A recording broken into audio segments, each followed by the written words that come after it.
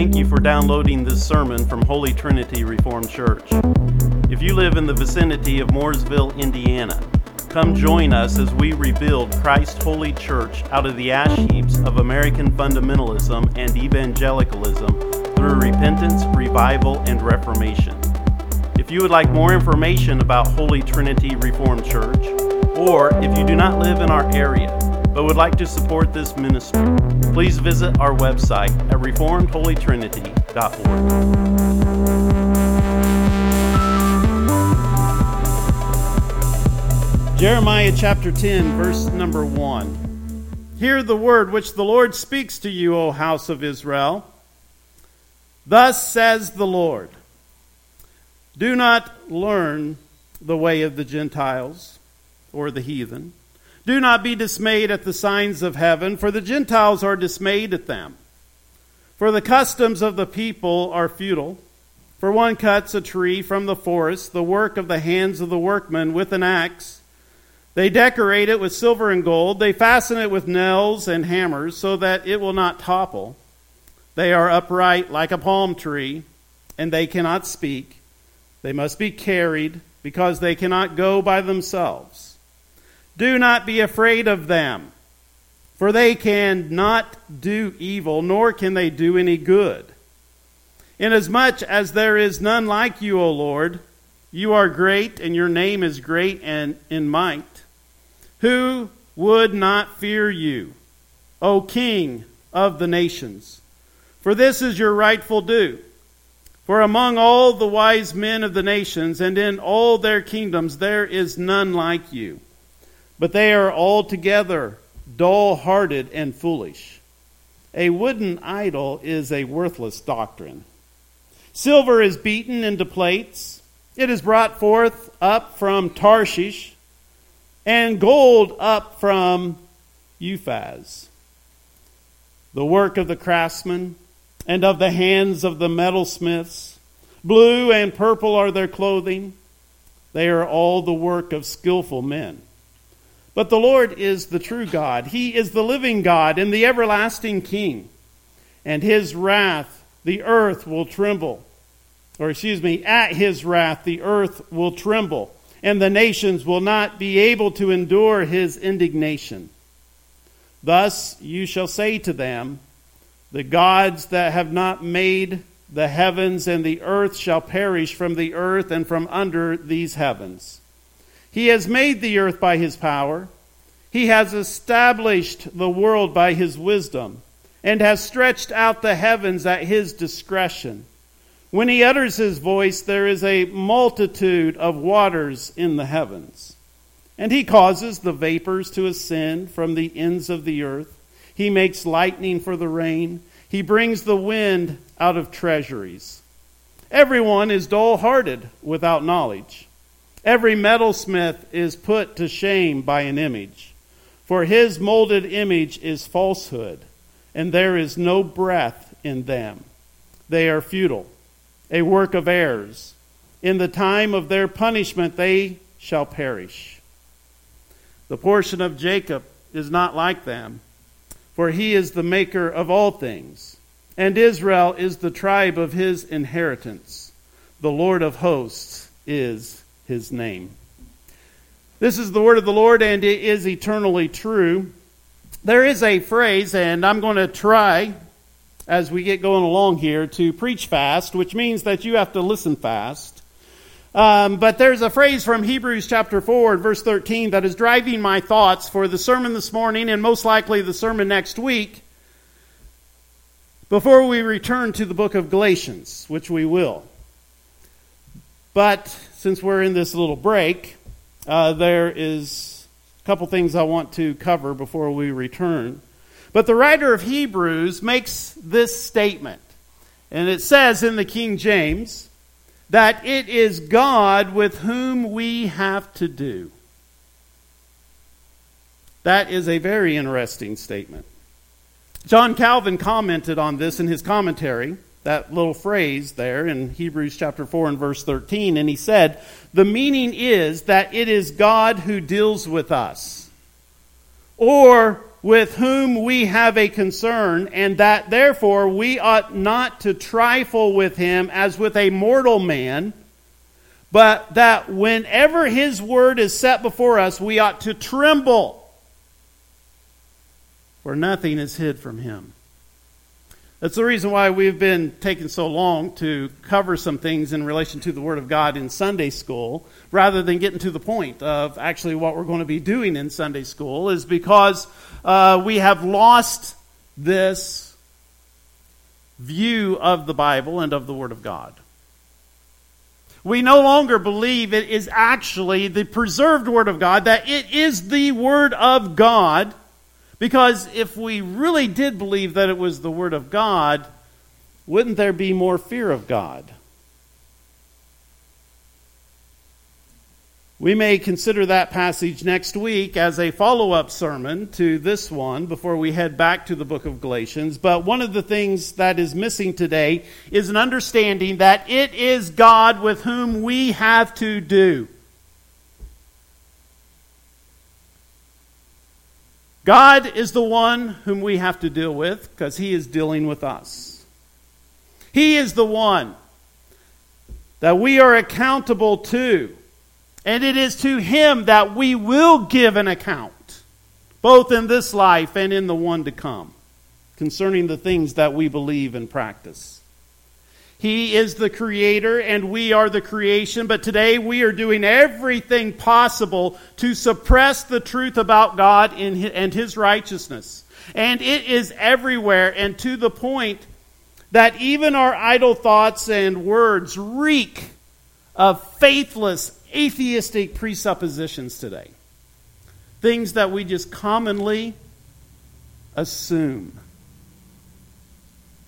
Our assumptions are just atheistic. It has become ingrained in us. And the younger you are, the worse it is. Whether it is politics, because we're not supposed to talk about politics, because the Bible doesn't talk about politics.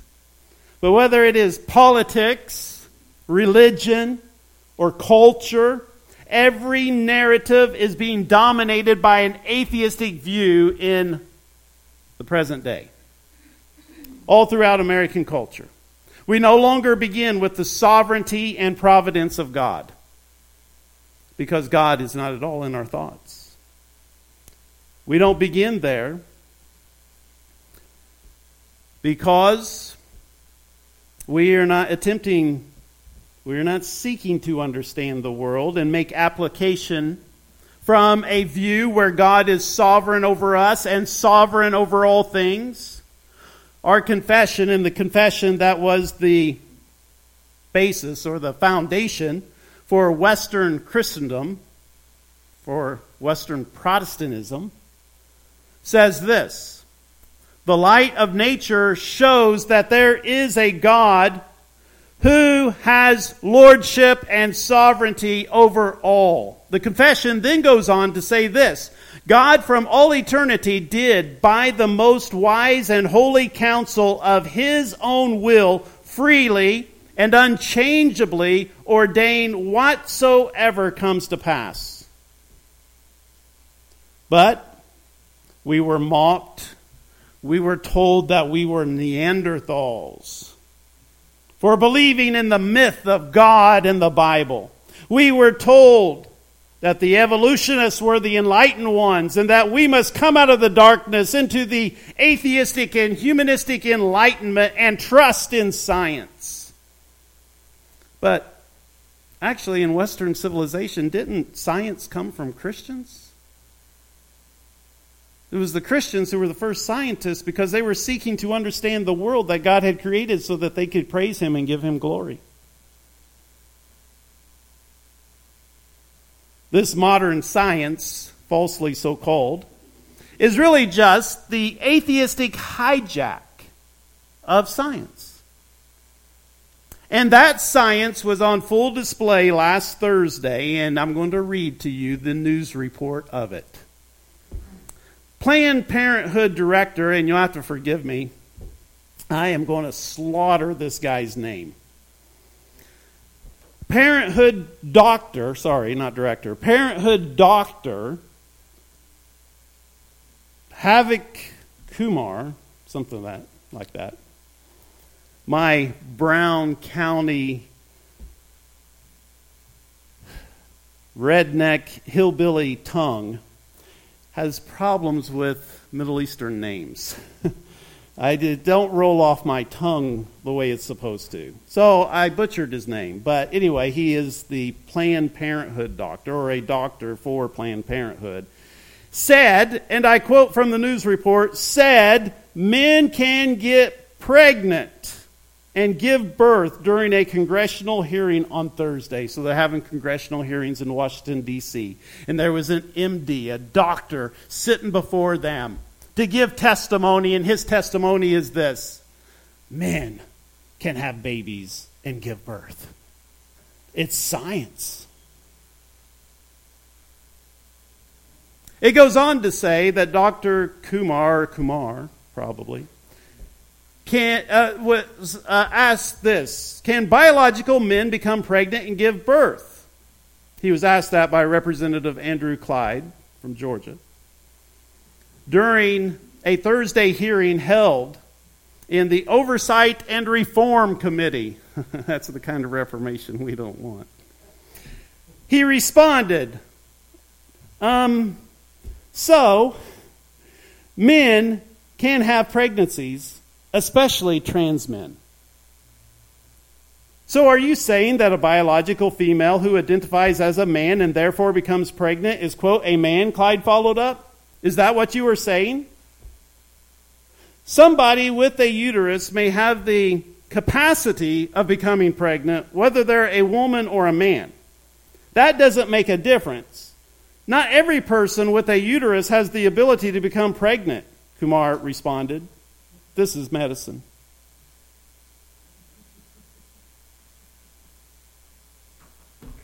St. Anthony the Great warned in his third century world, not third world century, but third century world. He warned, a time is coming when men will go mad. And when they see someone who is not mad, they will attack him saying, you are mad. You're not like us. Today we have reached that place. We have reached that point in America. I don't know if St. Anthony reached that place in the world that he was living in, but we definitely have. We too have reached such a day when all you can say is that it is no joke. It is no joke when God sends strong delusion. Wow. And we're not seeing it only in sexuality issues. The hurricane in Florida brought a new onslaught of climate change nonsense. But at least it gave us a break with an actual significant weather event. For, a Category 4 hurricane, that is a significant weather event. There's been many like it. There have been ones more powerful than that one. But it is a very significant weather event. And so it gave us a break with an actual weather event, at least, instead of the previous weeks of climate change fear-mongering because, oh my goodness, it's 90 degrees. The earth is melting. We're dying. I mean, imagine 90 degrees in Indiana in July and August. It's shocking, isn't it? And why are we being bombarded with these endless charades of science, so-called? Because we're godless. That's why. But there's nothing new under the sun, amazingly enough. And don't think for a moment that these delusions, these lies, these deceptions are somehow new or special to our day. I mean, we just read in Jeremiah chapter 10 about these people going and cutting down a tree and fancying it all up and doing all their carving and woodworking and metalworking, and then carry it around as a god. That's pretty delusional too, isn't it? So it's nothing new to our day. I mean, we're not the special ones. But the title of this sermon is God versus the Heathen. As we are once again embroiled in this age-old battle between light and darkness, good and evil, truth and error, God and man. It is a battle of faith with the question to be answered. Faith in whom? Or maybe a subversion of that, faith in what? Here we have an example during the ministry of Jeremiah to the children of Judah. And if you remember, because we're actually going through Jeremiah 2, remember that? Anyone remember us going through the book of Jeremiah? It's been a while, but we are. But if you remember, Jeremiah's name means raised up or appointed by Jehovah. God called Jeremiah and would become what we call a major or greater prophet because of the significance of his book and its place of importance in the Bible, but also because of his ministry.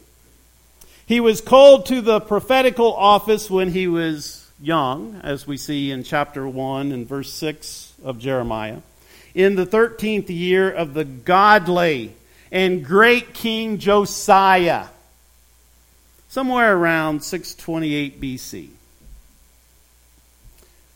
This is what the Bible says about Josiah in 2 Kings 23 and verse 25. It says, now before him, can anyone name me anyone before Josiah that was a king?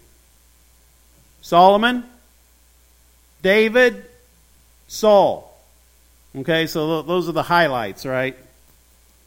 There was many others, but we think of them. But there was before Josiah, there was no king like him. The Bible says that he was the greatest king in the history of Israel. He was greater than Solomon, greater than David, greater than Saul. There was no king like him who turned to the Lord with all his heart and with all his soul and with all his might, according to all the law of Moses, nor after him did any arise like him. So before or after him, the Bible says there was nobody like King Josiah. David, it is said of David that he was after God's own heart, but yet Josiah is lifted up above him because it's said of him that he turned to the Lord with all his heart. Jeremiah left his hometown and went to reside in Jerusalem, where he greatly assisted Josiah in the work of Reformation. It was the greatest Reformation in the history of Israel, whether the combined kingdom or when the kingdom was split into two, the northern and the southern kingdom. But throughout all the history of Israel, there was not a Reformation like this. And Jeremiah was instrumental in assisting Josiah in this work of Reformation. But then Josiah died. Jeremiah proclaims it to be a national calamity.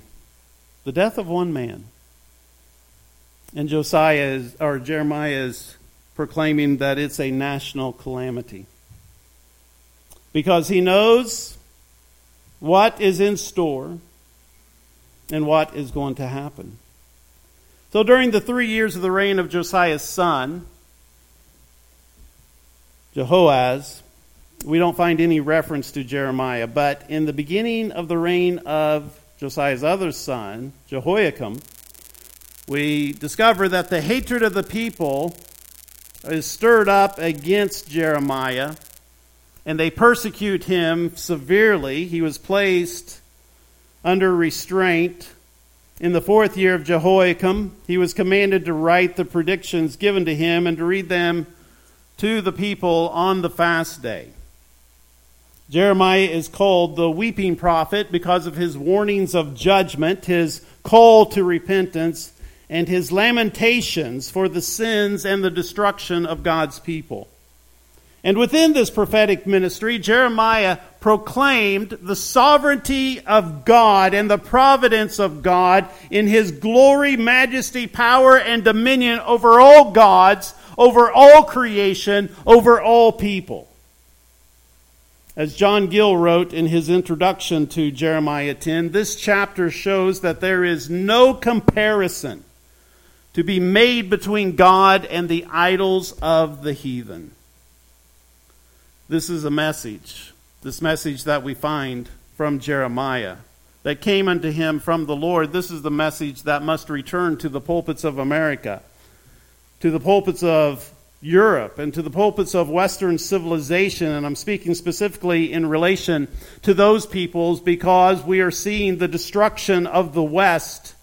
And this is the message that must return to the pulpits of America and to all platforms being used by the church to proclaim this pulpit message. First of all, it is a message to hear the word of the Lord. That's the way it starts off, right? Verse number 1. The word that came to Jeremiah from the Lord saying, I'm in the wrong chapter. Hear the word which the Lord speaks to you, O house of Israel. Thus says the Lord.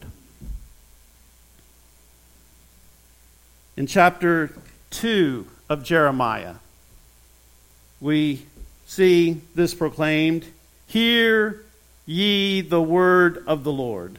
In Jeremiah chapter 13, hear and give ear, be not proud, for the Lord hath spoken.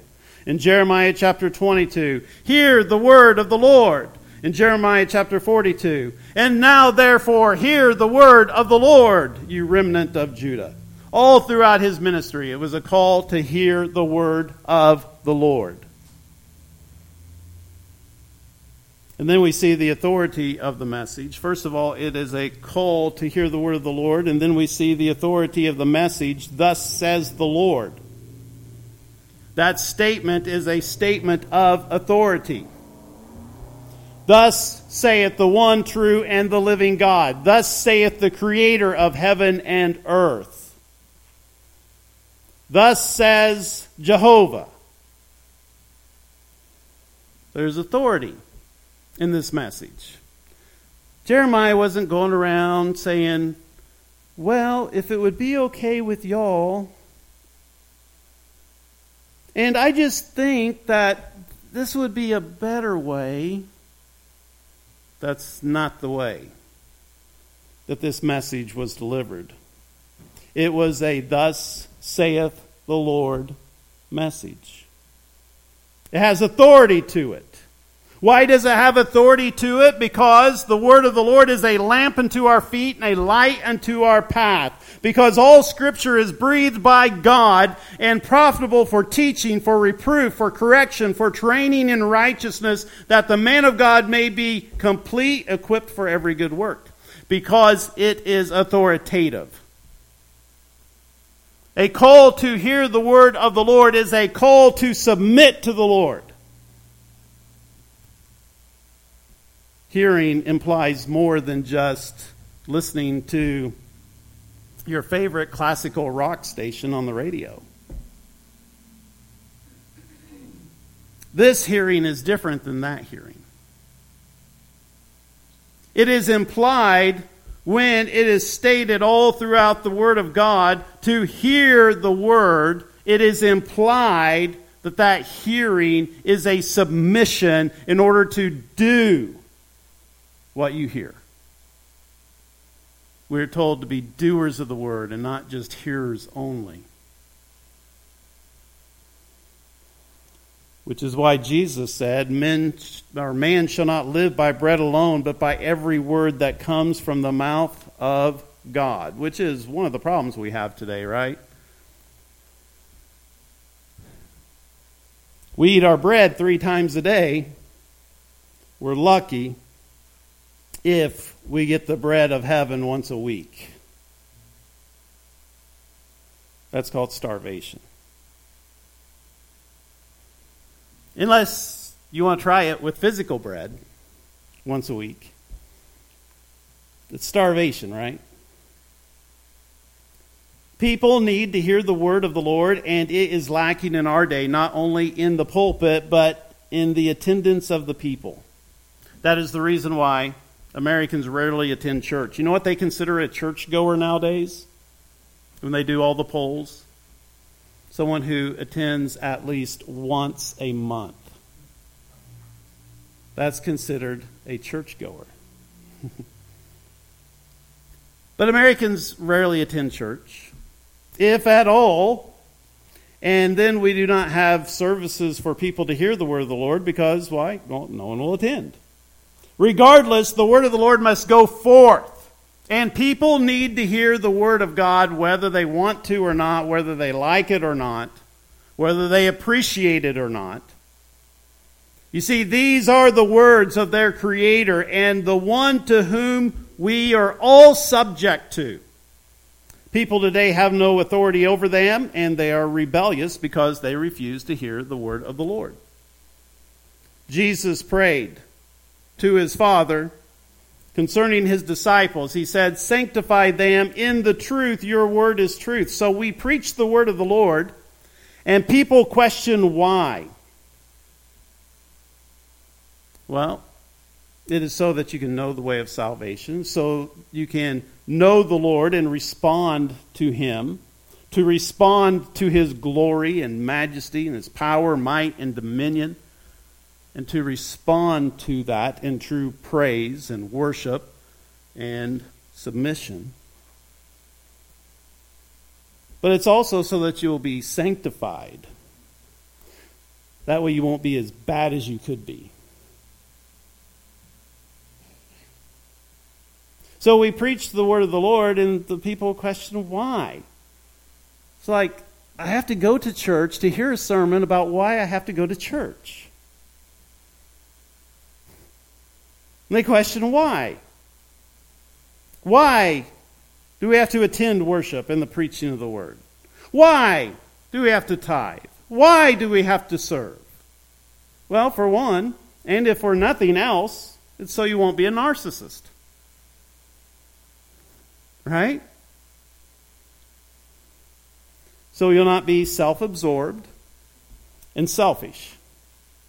You see, back when we had regular church attendance, giving, and service in the church, were we less selfish then than we are today? Are we more selfish today than we were then? How would you categorize that? What do you think? So, how many people today do you think would boldly,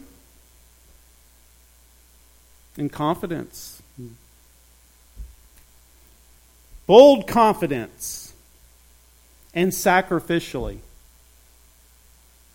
willing to give it all up? 18 years old, 19 years old, 20 years old, maybe 30 years old. Boldly and sacrificially take part in an amphibious landing in a Higgins boat on a beach at the base of hills and mountains where thousands of Japanese soldiers were entrenched with machine gun nests and artillery. How many do you think? I mean, for crying out loud, even the Russians can't get their soldiers to fight.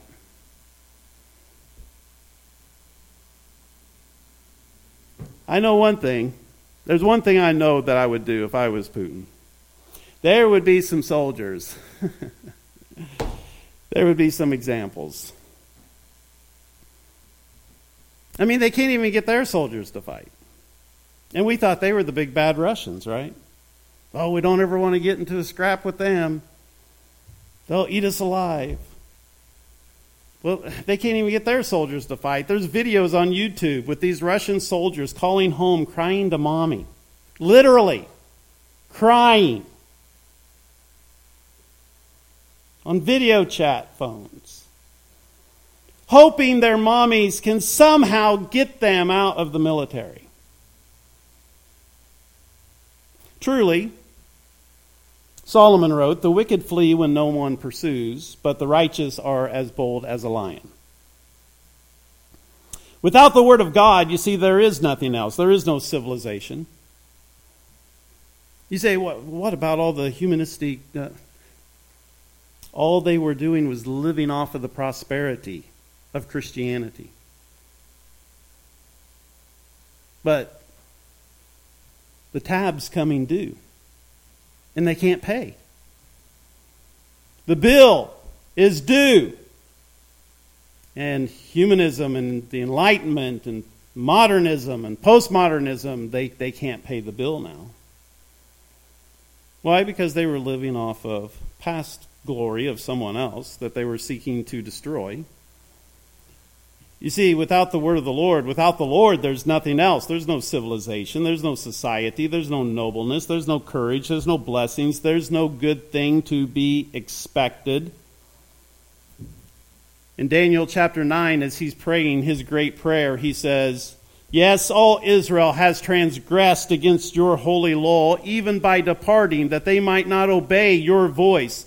Therefore the curse is poured upon us. And the oath that is written in the law of Moses, the servant of God, because we have sinned against him. And he has confirmed his words, which he spake against us and against our judges that judged us, by bringing upon us a great evil. For under the whole heaven has not been done as has been done upon Jerusalem. As it is written in the law of Moses, all this evil has come upon us, yet made we not our prayer before the Lord our God, that we might turn from our iniquities and understand your truth." The prophet Malachi, in Malachi chapter 2 and verse 2, "If you will not hear, and if you will not lay it to heart to give glory unto my name, saith the Lord of hosts, I will even send a curse upon you, and I will curse your blessings. Yes, I have cursed them already, because you do not lay it to heart." That is why the prophets boldly declare, "Thus saith the Lord." But then notice the message of the Lord. And it's really pretty simple, right? In verse number 2, I'll give you the James Brown translation. Don't be a heathen. Don't learn the way of the heathen. And do not be terrified by the signs of heaven, although the nations are terrified by them. This is an interesting statement, is it not? Now, if there ever was a message for today, it is this: don't be a heathen. These words used to be on the lips of every mother, especially speaking to their sons. Right? The table manners, civility. Don't be a heathen. Now, when I was really small, I didn't know exactly what a heathen was, but I definitely knew I didn't want to be one.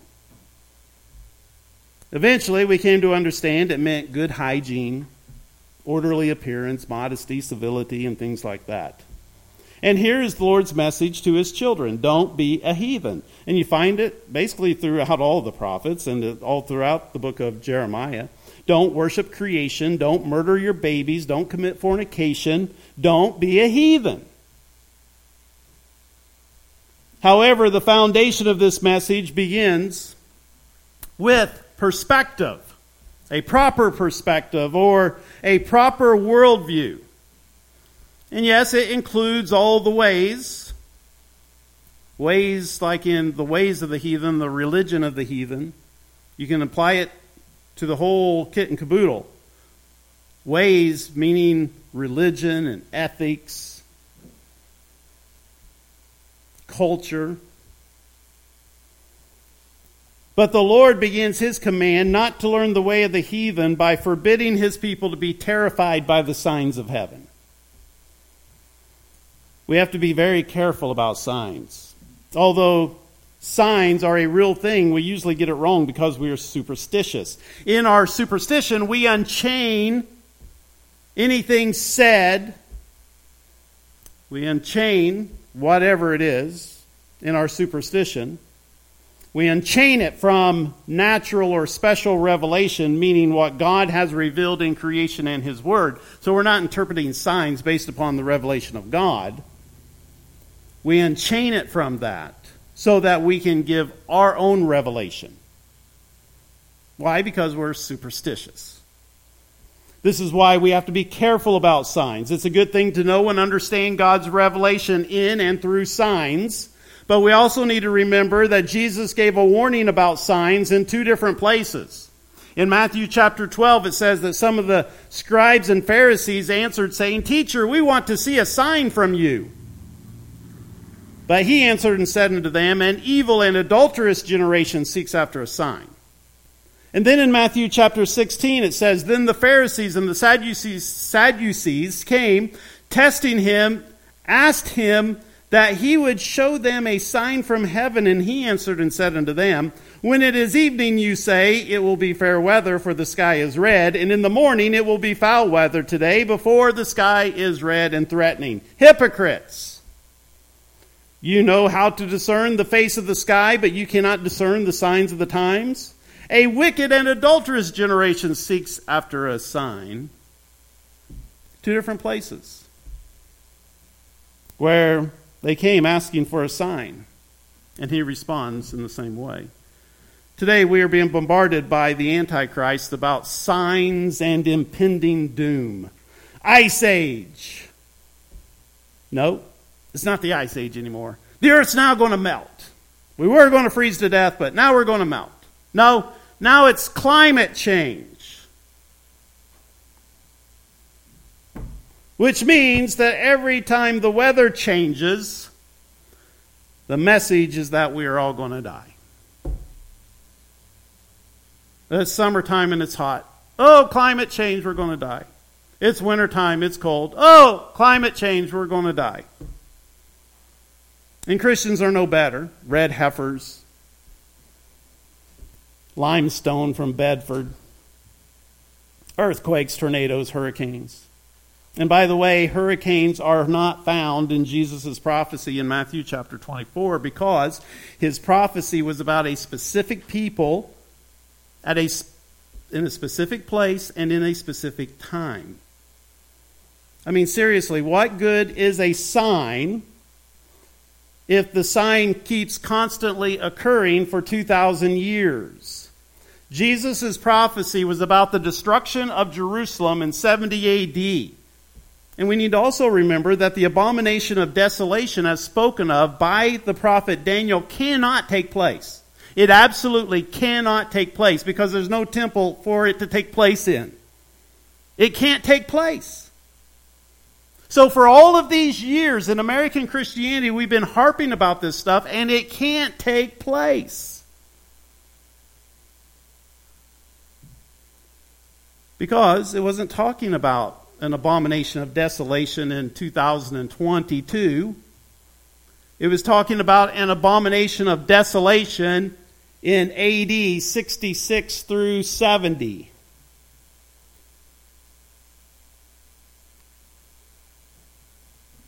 But notice in Matthew 24 it says, Jesus departed out from the temple, and his disciples came to him to show him the buildings of the temple. And Jesus said to them, Do you not see all these things? Assuredly, or truly, I say to you, not one stone shall be left here upon another that shall not be thrown down. What's he saying? The temple's going to be destroyed. And then in verse 3, Now as he sat on the Mount of Olives, the disciples came to him privately, saying, Tell us, when will these things be, and what will be the sign of your coming and of the end of the age? Notice in Matthew 24, verse 34, Jesus actually answers their question.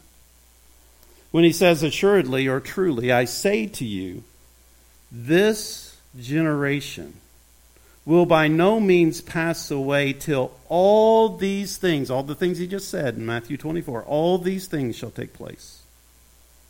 What I'm saying is that we have to be careful about signs. We cannot just give any meaning to signs as we like, as we prefer. So the hurricane in Florida is a sign. But it is not a sign that Christ is going to return immediately because there was a hurricane. Or that Antichrist is going to now set up his kingdom because there was a hurricane. Antichrist has been here for a long time. The sign that should have been heeded was that the radar system was going off and sending forth alerts, and the emergency system was telling everyone to evacuate. That was the sign. Because they are prone to hurricanes, right? That's a sign. If you live in an area that's prone to hurricanes and the emergency system's going off, that is a sign to evacuate.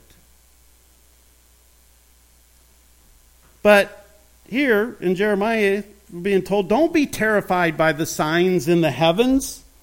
All throughout history, the earth has been shaken in various ways by all kinds of events, whether it's war, famine, pestilence, natural disasters.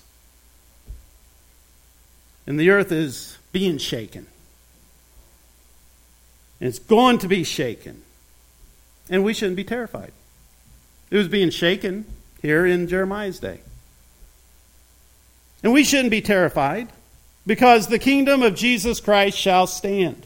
In the pulpit commentary, it has something interesting to say here. It says that way here is equivalent to religion. So you have the religion of the heathen here. And there's this connection to the signs and so forth. And it goes on to say in the pulpit commentary that the be not dismayed at the signs of heaven is alluding to astrological calculations based upon extraordinary appearances in the sky. Diodorus Siculus wrote and remarked about this in his Greek history, somewhere around 3rd century or something. And his statement is fully confirmed by the Babylonian tablets that the appearance of comets, eclipses of the sun and moon, earthquakes, and in fact every kind of change occasioned by the atmosphere, whether good or bad, both to nations and to kings and private individuals, were omens of future events. End of quote. Whoa. That has a lot of application to Western civilization, does it not? And to our current times. But notice next that the heathen customs are delusions. And I'm going through my mind in a terrible frantic trying to figure out what I'm going to do here because we're not making it through very well. But notice the heathen customs are delusions in verse 3. For the customs of the peoples are, in some translations, it's delusion. In others, it's futile. In others, vain. The heathen customs are actually delusions. The heathen culture, the heathen religion, the heathen ethics, everything is delusion. It's vain. In other words, the heathen are delusional. They're nuts. And I read you an example earlier that they're nuts. They're delusional. Jeremiah goes on to say that they are altogether dull-hearted and foolish. And what they believe is a worthless doctrine. It reminds me of Romans chapter 1, right? Go home and read Romans chapter 1 and remember this statement. Strong delusion is no joke.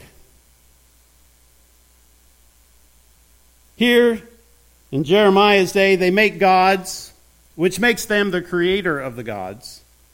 Gods that cannot speak, gods that must be carried about. As the psalmist said, they are the work of man's hands. They have mouths, but they don't speak. They have eyes, but they don't see. They have ears, but they do not hear. Noses have they, but they do not smell. They have hands, but they do not handle. They have feet, but they cannot walk. Nor do they mutter through their throat. Those who make them are like them, so is everyone who trusts in them. You see, those who oppose God and reject His revelation become delusional. And that is the reason why you watch the news and you say, these people are insane. Strong delusion is no joke. But then notice the application of Jeremiah. Inasmuch as there is none like you, O Lord, you are great, and your name is great in might. Who would not fear you, O King of the nations? For this is your rightful due. For among all the wise men of the nations and in all their kingdoms there is none like you. But they are altogether dull-hearted and foolish. A wooden idol is a worthless doctrine. Then notice down in verse 10, but the Lord is the true God. He is the living God and the everlasting King. And his wrath, at his wrath, the earth will tremble and the nations will not be able to endure his indignation. In other words, things get really bad when God is rejected. We find this throughout the history of Israel. How that they had been a long season without the true God, and without a teaching priest, and without law. And it was horrible. But the Lord is the true God, the living and the everlasting King, and no one's going to be able to stand against him. Who, Nahum asks, can stand before his indignation? Who can abide in the fierceness of his anger? His fury is poured out like fire, and the rocks are thrown down by him. You see, it's not climate change that we need to fear. It is an angry God that we need to fear. And the message of the Lord continues in verse number 11. God says, thus you will say to them, the gods that have not made the heavens and the earth shall perish from the earth and from under these heavens. So remember, all these guys spouting off all their nonsense, they're going to die, they're going to perish. They're not going to stand forever. The gods of the people are not who made the heavens and the earth. The Creator is Lord over his creation, and he will do whatever he pleases. But you can rest assured that climate change is not going to destroy the earth. You can rest assured that nuclear war is not going to be the end of the world. Because the Lord, the one true and the living God, he is the creator of heaven and earth, and he has revealed in his word that he created and he established them forever and ever. As a matter of fact, in Jeremiah chapter 31, and this expands over into chapter 33, where it's talking about the covenants and then the new covenant that would come. The new covenant in Christ. And to show and to give assurance and certainty of the new covenant and that it will stand forever. You know what he compares it to? The heavens and the earth. The psalmist says that God built the earth which he has established forever.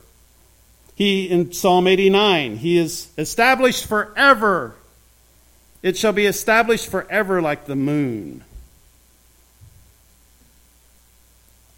You see, the Lord established the earth and it abides. And the psalmist says, because of that, we understand that your faithfulness endures to all generations.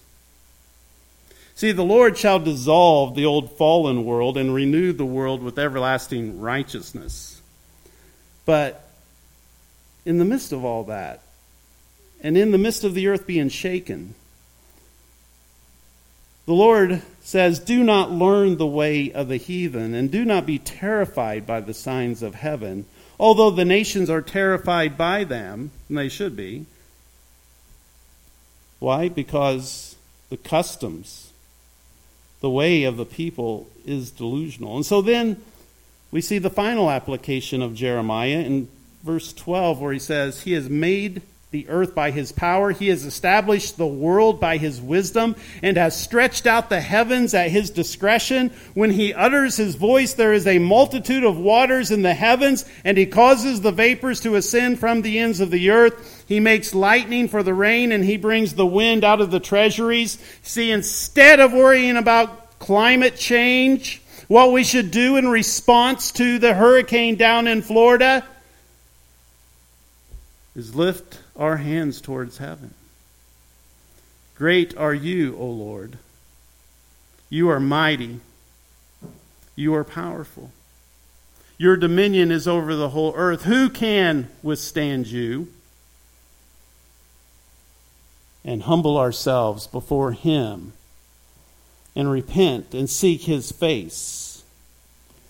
Because He is sovereign and He is in control of all things. The earth is subject to its Creator, and when God brings a hurricane, it is for a reason.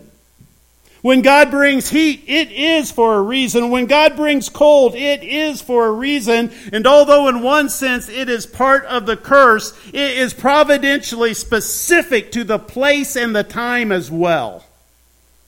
But primarily, all things happen to reveal that the Lord, He is God, and there is no God like Him. It is to reveal His glory, His majesty, His power, and His dominion. It is to show man that we are but grasshoppers in His sight, and therefore we should fall down before Him in humility, faith, and repentance.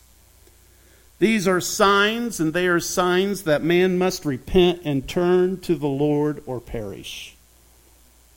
You see, there's a lot of shaking going on in the earth, just as there has been a lot of shaking going on in the past, all throughout history, and there's going to be shaking that's going on in the future. But that shaking, we should not be terrified as Christians, because that shaking is to destroy the works of the devil and to bring in the everlasting kingdom of our Lord and Savior, Jesus Christ. Let's pray. Father, we pray that our confidence and trust would be in You and that we would not fear. Even if the mountains were removed, even if the earth melted, that we would not fear, that we would not be terrified, but that we would trust in You, knowing that You are sovereign over all things, that You are working all things according to Your will, and that You will be victorious in the work that You have begun in reconciling this world back to Yourself. So, Lord, we pray that You would help us to look to You and to You only, knowing that what You are doing is for the good of all those who love You and are called according to Your purpose. In Christ's name we pray. Amen.